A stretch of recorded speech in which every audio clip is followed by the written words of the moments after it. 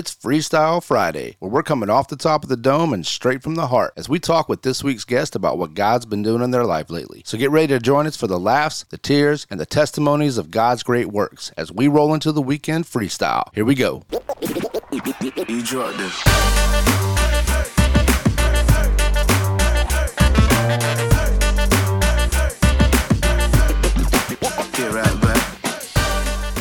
All right, Dwayne, this is the extra part of recording on the Deed and Truth podcast where we give you an opportunity just to share what God's been doing in your life lately. So we kind of leave it open, man. It could be a testimony, a book you've been reading, sermon, something in prayer, scripture. You know, we both attend the same church, but I've really been enjoying being in Acts a little bit more than I thought I would. Yeah, big time. Right. Yeah. And I've just been convicted every single week. Like everything that has been coming up has been like, ooh, that's hard hitting. Yeah. One of the things that really has hit me probably the most has been when we were discussing boldness a few weeks ago. Yeah. And I have a lot of friends. I have a lot of people that I know, and I've always had an issue with trying to toe the line between being a testimony to Christ and being offensive and trying to figure out how to do that balancing act. And so that's really just been a huge challenge for me, is understanding that not only, I always understood that this is way more important than my reputation or my influence in their life or anything like that. But just having that boldness and seeing, watching Paul go through this and gets pretty much left for dead, stoned and left for dead, and then get up and be like, all right, let's go back. Yeah. Yeah. That's been a really big thing. And then God's just been opening doors.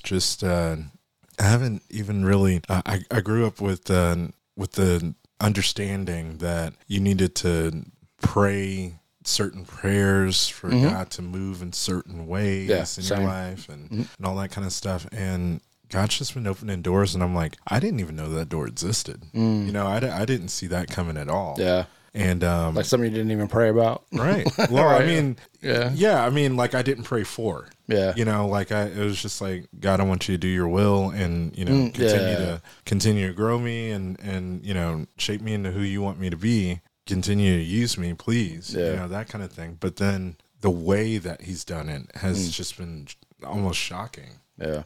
For instance, a good friend of mine who used to be the worship leader at Live Oak just put together a collective of worship leaders. And we had had a talk about this back in, I think, 2019, 2020. Yeah.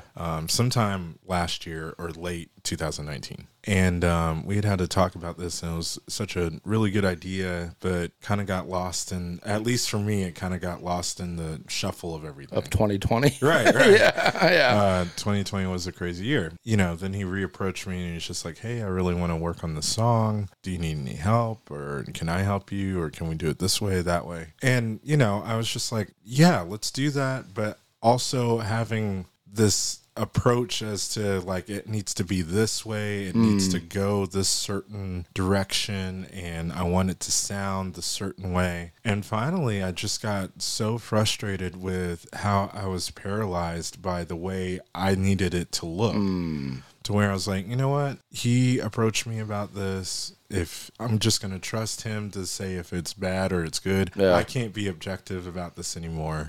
Let's just keep on going. And so we went through the whole process and just released this little, EP of some of the music that we're working on as like a collection or a compilation of some of the worship leaders that we're working with. And man, it's gotten a lot of traction with a lot of people. And, I'm not even looking at that, before when I was younger as a musician, it was easy to dream about, when I'm interviewing with this magazine, or if I'm on tour, or if I'm on TV here or something like that. And, that's not even the mindset at all. It's like, is this going to be helpful for the church? Are people going to be able to worship, with this? And that is almost like this potential bomb of awesomeness that I wasn't even looking for, and still don't really know how to engage with it.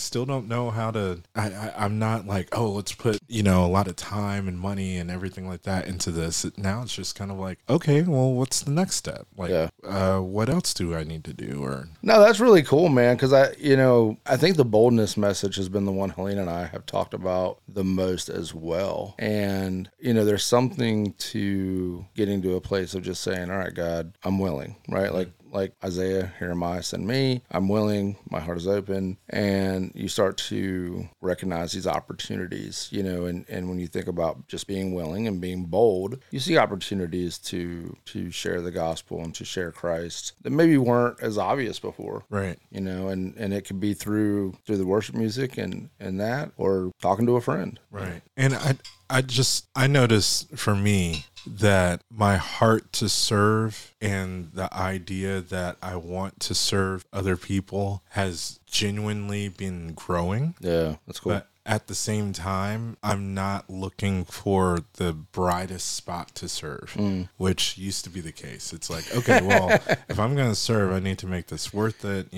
People need to see it. I don't want credit directly because I'll look bad. Of serving, isn't it? Right. It's just, like having pride that you're so humble. Right. It doesn't even make sense. Here's one of the big things that I've noticed in Acts that's been kind of consistent. And that's the fact that I have friends that I have a perspective of. Mm-hmm. And my perspective of them, especially if they've claimed to be atheist or just not into the whole God thing or just spiritual or whatever, I have this mindset of they're always going to be that way. So why even talk to them about it? You know what I mean?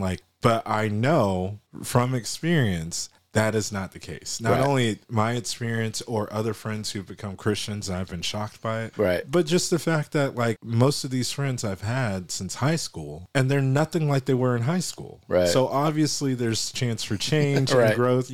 Talking to the girl who was goth and now is a Christian and is doing this thing or whatever, and it's just like she's a mom and all that kind of stuff. Or talking to the guy over here who is all into just Wiccan and all that kind of stuff, and now he's like this clean cut lawyer or whatever. It's just it feels like this juxtaposition, but at the same time it's like people change and their hearts change, and why do you think God can't do a work in them? So God's been very faithful to us, to my family, to blessing us. We just celebrated our 6th anniversary at our church, which is a whole story in itself.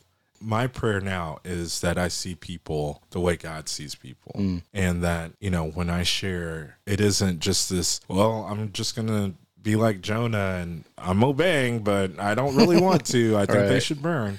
I want to really have a heart for the fact God did something in me, and that's crazy to me. So I know that he can do something in you, and really, really, truly believe that. That's awesome, man. It's good stuff. Yeah, Acts have been powerful. I'm with you on that, man. So it's in the Bible, so you kind of, it's like, well, of course it should be powerful, but usually Acts is one of those where I just kind of read through and it's like, oh, a lot of stuff they did a lot of things. Yeah. So I actually told, when Joey first told me that we were that the decision been made to do Acts, because I think something else had come up, Romans or something else, but or an Old Testament. But when elders decided to do Acts, I was excited. I was like, yeah, but I didn't really know what to expect. I will say some of the things that Pat has brought up have been way different than maybe I thought. But it's been so good. It's been so challenging in ways I never thought it would be. So it's been, even with whatever I was excited about, it's been beyond that. So it's been great. It's interesting because you get to slow down. Yeah. Because Acts is one of those where you start at chapter 1 and you can be in chapter 10 in 30 minutes or something. Right. If you're just reading. Right. And stories going, but when it's a sermon and there's a block that you have to dig into, and then the next block, and then you have to recap, and then you get to kind of go through this minute study into the details and really think about stuff. It's there is a ton of truth in this. Oh yeah. There's a ton of good nuggets of not just information and wisdom, but just how powerful God was working through his church, through the early church. Yeah, definitely. And encouragement and how he can use us. Yeah. For sure. So I guess for my testimony on this day, God is good. that's how I'd wrap it up. Is God is really good. Yeah, man. Awesome. Well, thank you again. Appreciate you. Yes, sir. Excited to see what else God does in your life, man. Definitely. Thank you for listening. Be sure to tune in every Monday as I have a special guest in the studio to talk with me about what it is to love God and love our neighbors in both deed and in truth. And check us out every Friday for a new episode of Freestyle Friday. Be sure to subscribe on your favorite podcast platform so you don't miss an episode. Leave us a review and go ahead and share the podcast with your friends. You can also check us out online at deedandtruthpodcast.com, and you can connect with us on social media. We're on Twitter at deed_truth, and you can find us on Facebook, Instagram, and YouTube by searching the Deed and Truth Podcast. All right, until next time. You dropped this.